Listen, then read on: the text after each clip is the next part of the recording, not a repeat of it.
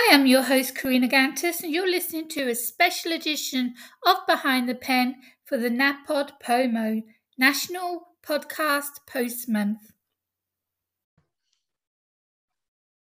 Hi, everyone. I'm your host, Karina Gantus, and welcome to another episode of Behind the Pen. My special guest today is Karen McFarland. Karen McFarland, nearly got the name wrong there. Behind the Pen is for anyone who holds a pen. It can be an illustrator, an artist, a writer, an author, a musician, an editor, a tattooist, anyone who holds a pen. So before I start my interview, I always do about me, because why not? I am a published author of 14 books. I'm an award-winning filmmaker. I'm a podcaster, YouTuber, booktuber. I run Author Assist, which helps authors with their marketing and promotion, everything from brainstorming an idea right through to promoting and marketing the book online. I'm also the host of the Author Assist show on the Artist First Radio Network. Enough about me. Back to my wonderful guest, Karen McFarland. Welcome to the show. Well, thank you very much. Thanks for having me. Actually, my pen name is KM. KM, your author name, KM McFarland. Wonderful. Yeah. For people, they should know, me and Karen have known each other for many, many years. And this is the first time we've seen, because we're looking at each other now, but you can't see that. But it's the first time we've seen each other and the first time that we've talked to one another. So we've got a lot to catch up on. Yes, we do. So I always start from the beginning. Where did it happen for you? When did you get that writing bug? Because I know you're an author. They know you're an author now. Were you writing at a young age? Did it start later on in life? Was it you went to creative classes? Did you do anything at university or college? I mean, how did it all start for you, Karen? Well, it all started, I guess, probably when I was in college, and I did a paper for I was a speech class or English class or something I was in, and I got it back from the professor, and he had it in red all the top. No, what is this? Looked at it. This is an excellent piece of journalism. You should really consider it as a career. Oh, wow! Not that much about writing before or anything, but I started, I guess, writing for small newspapers and stuff, nothing major. Just kind of got to really, I guess, got bit. And I never had the time at that point, to start writing books or anything like that. I was busy. I worked in public relations for a while, charitable organization, promoting charitable events and stuff. Oh, wonderful. And I've actually been in sales and marketing. So finally I got to the point where I was able to, or I had a lot of time on my hands, and I was able to sit down and, maybe I'll write a book. I've always wanted to write a book, so let's just see how this works out. And I wrote Song of the Vampire. I've always liked vampires, and I know that. Set in New Orleans, where I live, where I, the perfect place for a vampire tale. Yeah, so of course, I mean, you kind of almost associate vampires, with New Orleans, yeah. Yeah, you do. And so I wrote that book and published it, and kind of got some positive feedback. I was, this is okay, maybe I'll, write another one. So that's when the series started. Actually, it was only meant to be one book.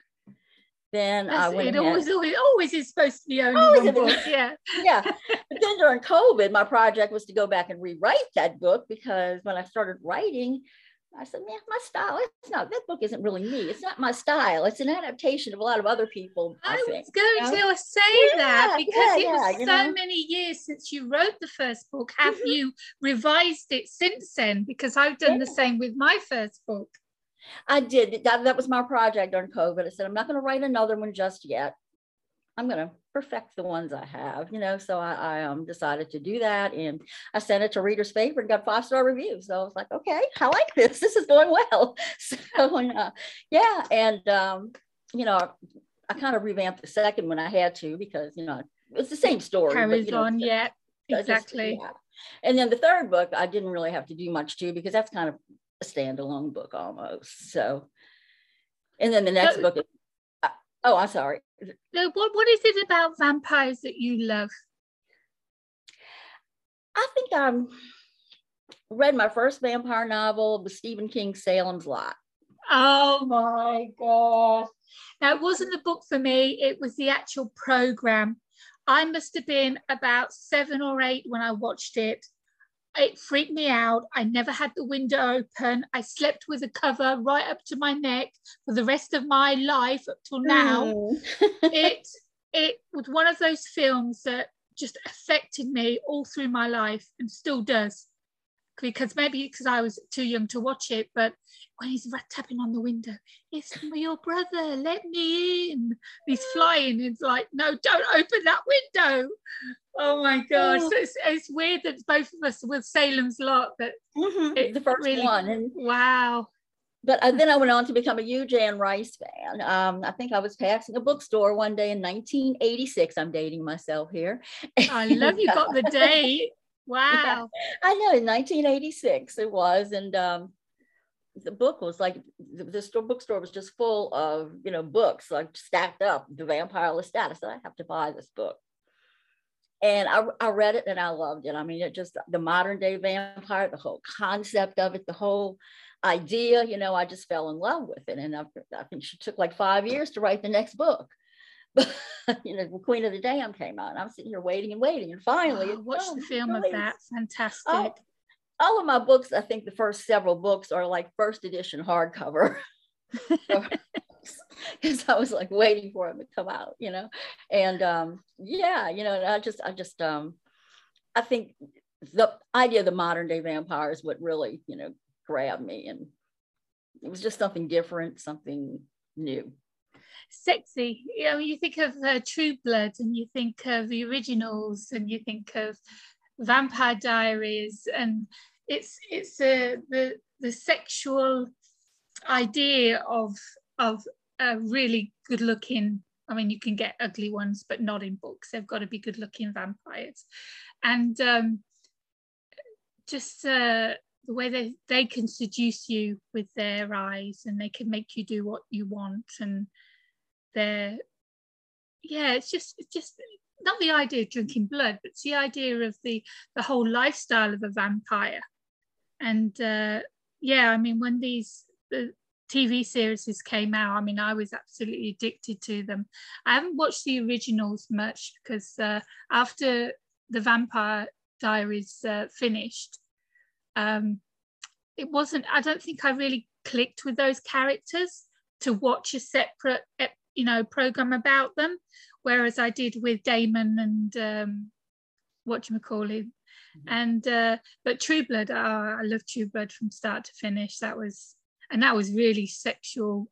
That was 18 and overs, even though it was a really good storyline. The author who wrote the books, what was her name? Charlene Thank you, Charlene Harris.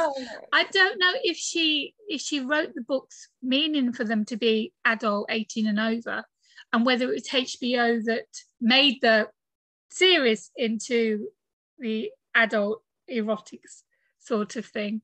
So it's your books, would you say they are for adults, or would you? Absolutely.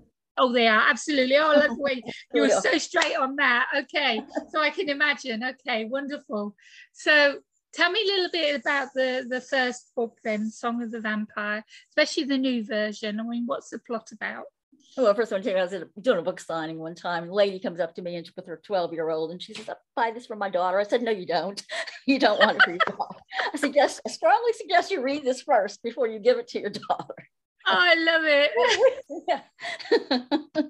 But yeah, let's see. The first book is in the series is Song of the Vampire. And I guess my vampires are they're more modern day. He's a little bit different approach to him. Actually, I guess probably my genre is all over the place. Sort of mash up. It's pretty much vampire, rock star romance. I would say ghosts, voodoo. You're in New Orleans. Oh, the culture of New Orleans, everything, the culture of New Orleans, all mixed in. So yeah, that's what these books are. The first one is my main character was a rock star in the 80s. 1989, he meets a mysterious woman and after a show, and he wakes up the next morning transformed into a vampire with no memory of the night before. And he at the time has a wife and daughter. Oh, wow. Who's a baby at the time. So he divorces, he just kind of mysteriously disappears and leaves his family. And, he kind of turns into a recluse. And he takes all his money and he buys a bar on Bourbon Street where he lives, upstairs from the bar, and called Vampire. So that's the whole VAMPYR, that's the name of the bar actually, where he lives. So his daughter, the story begins, his daughter grows up and has her own band. And she plays in his nightclub one night, and the guy she normally dealt with that would pay the band, she looks for him and he's not there, so she has to see the owner. So that's how she meets up with her father. And, did they connect? Is there like an immediate connection? Yeah, he makes the connection, and of course she doesn't think very much of him because her mother absolutely hated him. She had no idea what actually happened, so she just thought he just left her, and so she really doesn't have a high opinion of him. So he just tell her then that he's her father. Well, the bar was like rumored to be a vampire bar. It was rumored to have all of these things happen there and all, but she didn't believe any of it. Yeah, that's not true. There's no such thing as vampires. And she meets him, and he feels like he's got to level with her. He's got to tell her, and he can always wipe it out of her mind if she doesn't, accept it. Yeah. So yeah, she's like really cool with it. She's like, okay. So the book goes on from there, where they she has her painful past, he has his painful past, and so they kind of help each other battle their demons. And giving the book away. No, you don't tell any spoilers. No. But, so that's what they do, and they reconnect, and that's awesome. And then the second book is we find out that he has another daughter. Ooh. Yeah. So so this girl is she's just has some Nashville. I was born in Nashville, so I have some Nashville influences too. So this girl is about to become the sweetheart of country music. She but then she finds out about her past, and she thinks actually he's invented himself as his son. I mean, because everybody knew who he was when he was, so he's his son of the rock star in the books. So because he hasn't aged any. So she thinks he's her brother. So, she comes to New Orleans to meet her new family. And later on, she finds out that she has a gift. She can see and talk to the dead. Ooh. She's a medium. Yeah. Ooh. So he passed something on to her. So she's gone from the sweetheart of country music to vampires, ghosts, voodoo, and all these other things. And and keep it in the family, yeah. And then the third book is kind of like it's a different story altogether, but it's all the same characters, and it's sort of a continuation. But you can read that one without in any story, there's always good versus evil. So where does the evil part come in, Karen? The evil part really comes in book 3. And when Evangeline, the evil witch, she's an evil vampire witch. And I think the evil in book 1 is not really the evil. Okay, so it's kind of a plot twist in it. So yeah, no good. I love plot twists. Yeah. Does there is the evil, but in the books and in the films and TV series and everything, every time someone's sired a vampire, they become the master. So did the mistress of him actually teach him how to become a vampire and what to be expected, or does she just eat him and then disappear? You have to read the book to find that out. All right, okay. You got to read the book to find that out. Okay. I can't tell you, because then you wouldn't have to read it. Yeah, no, okay. So I got the idea. Yeah. I like I said, when you're a fan of vampires like me and many millions out there, it's hard to come up with an idea for a story that hasn't already been done. There is not a stereotype, but a cliche that belongs to vampires. So Twilight, sparkly vampires just didn't do it for me. That didn't work. I don't know where she got that idea from, how their skin could be sparkly in the sunlight. I mean, she must have, I would say she must be on drugs when she wrote that scene in, honestly. Do not sparkle. No, oh my God. But then you've got, the holy water, the cross, and then you've got other ones where nothing affects them, and it was all done by Dracula's novel, and none of it is really true.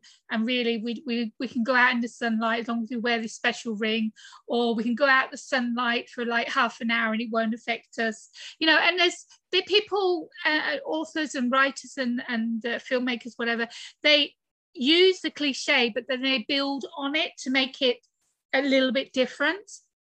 So what makes your vampires different to the vampires that we know from the typical vampire? I live in a city where we have vampire legends. If you come here, you can go on a vampire tour.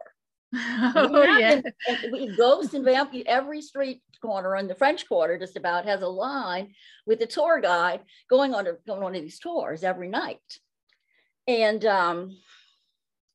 if you go back and vampires of, legend and vampires of history, legend history and vampires of fiction, it's different. They're vampires of fiction. And, we authors kind of twist things to fit our story and to fit our purpose. I did that with mine are, not real. I mean, they can come out in the daytime only with an amulet. Okay. That only certain ones have. And that doesn't really come about until the second book. But otherwise, they can't come out in the daytime. Their fangs are really barely noticeable, which one thing I learned is that vampires of legend, I mean, they go back thousands of years. If you go back to history of all these places, and they're not repelled by crosses because, I mean, they actually go back to before Christianity ever even existed. Mm-hmm. How long vampires, but they didn't really have fangs. They had like serrated teeth, and they had like claws that they could, use to open the throat, get blood. That came along later, like around 1940s, the Penny Dreadful, the fangs, and when he wrote the Count Dracula series, Count Dracula novel, and that's when everyone copied. And that kind of got associated as a true vampire, but actually they go back a long way. And if you go to vampires of legend, they're a lot different from vampires of fiction. So I mean, the Dracula I know was a how would you call him? I know the Hitler of those days, bloodthirsty, but not drinking the blood yet, but bloodthirsty and a warrior, but staking people, staking his enemies, and he got the reputation, Count Dracula, as being that tyrant, that bloodthirsty tyrant. And apparently when he lost his wife, because she jumped off and killed herself because she thought that he'd died in battle, when he found that out, then he turned against the church and turned into something. That's the story that I know. I love the movie. I just watched it again. The 19 when was it? 80? When was it filmed? I don't remember, but I just watched it again at Halloween and did a blog post on it actually. So that's how I think of how Dracula was born, not from Bram Stoker, but the way that it's gone on through the years and changed. And like you say, with Queen of the Damned to, I mean, that's so arty and totally unique twist. And Blade, the trilogy Blade, and how they did those films with the vampires. And then you've got her with she's a vampire and he's a werewolf. What they called? There was 3 films of them. I don't remember that one. Oh, poo. Yeah, it was really, really good. But 3 films on, and it was to do with changing a werewolf with vampire blood and making a new species. Not Neverworld, Never something. I don't remember. Anyway, I don't think I saw that one. Yeah. Oh, you must have done. Yeah, you must have. Oh no, no, you wouldn't have missed that. You must have done. Missed it. And then there was the one that was set in Alaska, where they 30 Days and 30 Nights it's called, and it's about the vampires taking over the town because you've got so much darkness in those days that they were able to feed as much as they want, and that was a fantastic film. Just so many vampire films out there, but all of them thankfully have a different twist to them and change the original story. But what I'm saying with yours, yes, he can go out, some of them can go out, some with an amulet.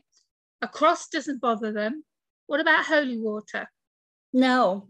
In fact, they even go to church if they want to. They don't. They can walk into church. Brilliant. Stake to the heart? No. No. There you go. Is there a way of killing your vampire? I'm sorry? Is there a way of killing your vampire? Yeah, sunlight. Sunlight is probably about the only thing that's going to do it, or fire, or, Wow. Yeah, he's lucky. He's a lucky vampire.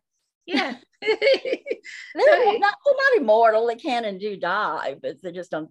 It's just not easy to kill them. They're not susceptible to human diseases or anything. They're pretty much undead, I guess. Yeah. But like with the Twilight, what she did with them having to move around because of their age, people would notice, which is obvious that's going to happen. I mean, how long has he had his bar Vampire for? Vampire since let's see, it would have been 1990 he opened the bar. So yeah, he would probably be, he's getting to the point now where I think I'm going to have to move him out of New Orleans soon, because I don't think he's going to be able to reinvent himself again. And plus his daughter is a lot of them are aging. Yeah. So, I'm thinking probably London or Paris. I love London and I love Paris. So it'll be one of those two. Paris, see, I've heard of Parisian vampires. That would be really cool. You'd have to go over to Paris and do all your research. That'd be a good. Well, I'm going back. I've been there once, and I'm going back probably in 2024. I think was when we're planning to go. Yeah. Yeah, that would be cool. You can do your research while you're there. But so you're definitely planning London. Absolutely. I've been to London too. I love London. So I'm kind of thinking maybe, London is we do have the headquarters there. We do. Yeah. We have a lot of history over in the UK. Yeah. Not necessarily vampires, but definitely there's a lot of dark history in London. Yeah. Well, I went to a bar in Paris and it's called, I think it's Harry's New York Bar. And it was actually a bar in New York that they moved to Paris, the whole thing. I said, maybe I'll do that. We were part of the French Quarter. I mean, not the whole building. Take the whole, the name and the whole French Quarter, and move it. Move it, yeah. Wow. so you have moved him in the last one. I'm going to have to. Yeah, he's getting like you say, he's getting to that age now. People are going to start suspecting stuff. Yes. Especially when his children are growing up fast and he's not aging. So you're on 3 books now, and it sounds like you're definitely going to carry on with the 4th. Fourth one is out there. It's Sex, Blood, Rock and Roll, and Vampire. Right, so you got 4 books now. 4 books, and this one goes back to actually it's the second one and the third one, and that it's actually a different series, but it's the same characters and everything. It's just a different story. This one kind of goes back and brings his band into it. Right. Story. Oh, cool. I used to sing in a rock band. I think I'll enjoy that book. Yeah. Yeah, he's he brings him in, and of course he's trying to remain, he's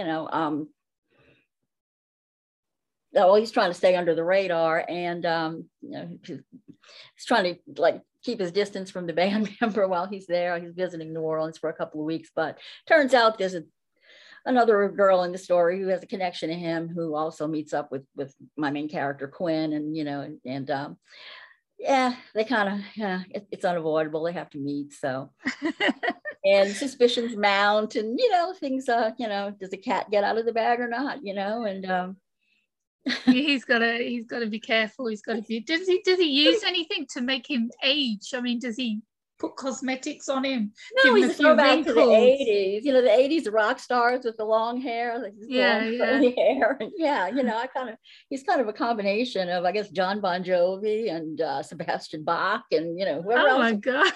at that time, he's Love it. so yeah. So book four's out. So have you got a plot planned, or are you a pantser for book 5? Do you know where you're going with it? I usually have a plan, but I'm also a pantser. I go by, as I go. I think, when the characters start telling me what they want to do, then okay, we'll write that. You have to start listening to these voices. It kind of comes to you then, it doesn't. I've tried the first book. I tried to outline and do everything. I threw that away on number 2. I have the idea. We just fly with it. I have a first scene. I have one scene. And then it's like, why did that happen? And what's the conclusion? And that's how my books start off, just with one scene. And yeah, the rest of the story's in there. And it stays in there and then comes out when I'm writing. But yeah, no planning. Never planning. It's cool. No plan. So you're stuck on this vampire series, but have you wrote anything, or are you planning on doing anything in a different genre or with totally different characters, keeping with the vampires, maybe a different knows? No, you stuck with him. You stuck with Who Quinn. knows? I don't know. I don't know. We'll see where it goes. Okay, well, do you have like on Facebook or on social media, do you have like a special group of vampire groupies for your books where people can go and join up? Yeah, you can. I have my page, my business page, and I have Vampires Fantastic Vamps is the name of the group. There we go. I don't really do much with the group, I'm which I probably should do more. And but I don't really do that much with it, but I should. Yeah, like I said. Yeah, no, kind of get it going a little more. You've got such a fantastic story going, a wonderful arc and a wonderful plot that's running through these 4 books already. That, yeah, I can imagine you having a fan club for Quinn and for the characters and everything. And that'd be really cool if Quinn came in one day and said, "Yo, guys, how's it going?" I really am. I think I'm going to play that up more because I get a lot of traffic on my blog because I have a couple of posts on there about New Orleans vampires and stuff, and it's in the news feed. If you look up New Orleans vampire in Google, it's going to come up. So I get a lot of hits in there, and then people go to the web, travel to navigate the rest of the website. So I probably need to put that on the website that I have this group, and that I think that would probably bring some more people in. Yeah, most definitely. Just start play around with it. Play around with it. Have fun with it. That's what it's all about. So, Karen, where can people find your wonderful series? They're on Amazon. Go to my website, kmcfarland.com, and go to click on books, and it'll take you right there. But Amazon is where I'm selling them, and they are on Kindle Unlimited. Kindle Unlimited, I was going to ask that. Yeah, all of them are wonderful. Kindle so people on Kindle Unlimited can go to download all those books for free right now. And those not that for free, well, Kindle Unlimited they can. No, Kindle Unlimited they can. Well, they can. That's right. Yeah. On Kindle Unlimited they can. You're right. Yeah. But the rest of you, go and check out the books and find Karen on social media, especially on Facebook. Join up the groups, and if you love anything to do with vampires like I do, and New Orleans and the history behind the amazing place that it is, then check out Karen's blog as well. Karen, it's been an absolute pleasure having you as a guest on Behind the Pen and meeting you after so long. Well, thank you so much for having me. I wish you all the best with book 5 and the rest that will be coming. Because who knows how long you're going to keep going on with this, you know, until you kill him off. You're going to kill him off. You can't kill him. No, he's not going to die. No, you can't. She's not going to kill him off. No. Okay. All the best with everything that you do, darling. All right. Well, thank you.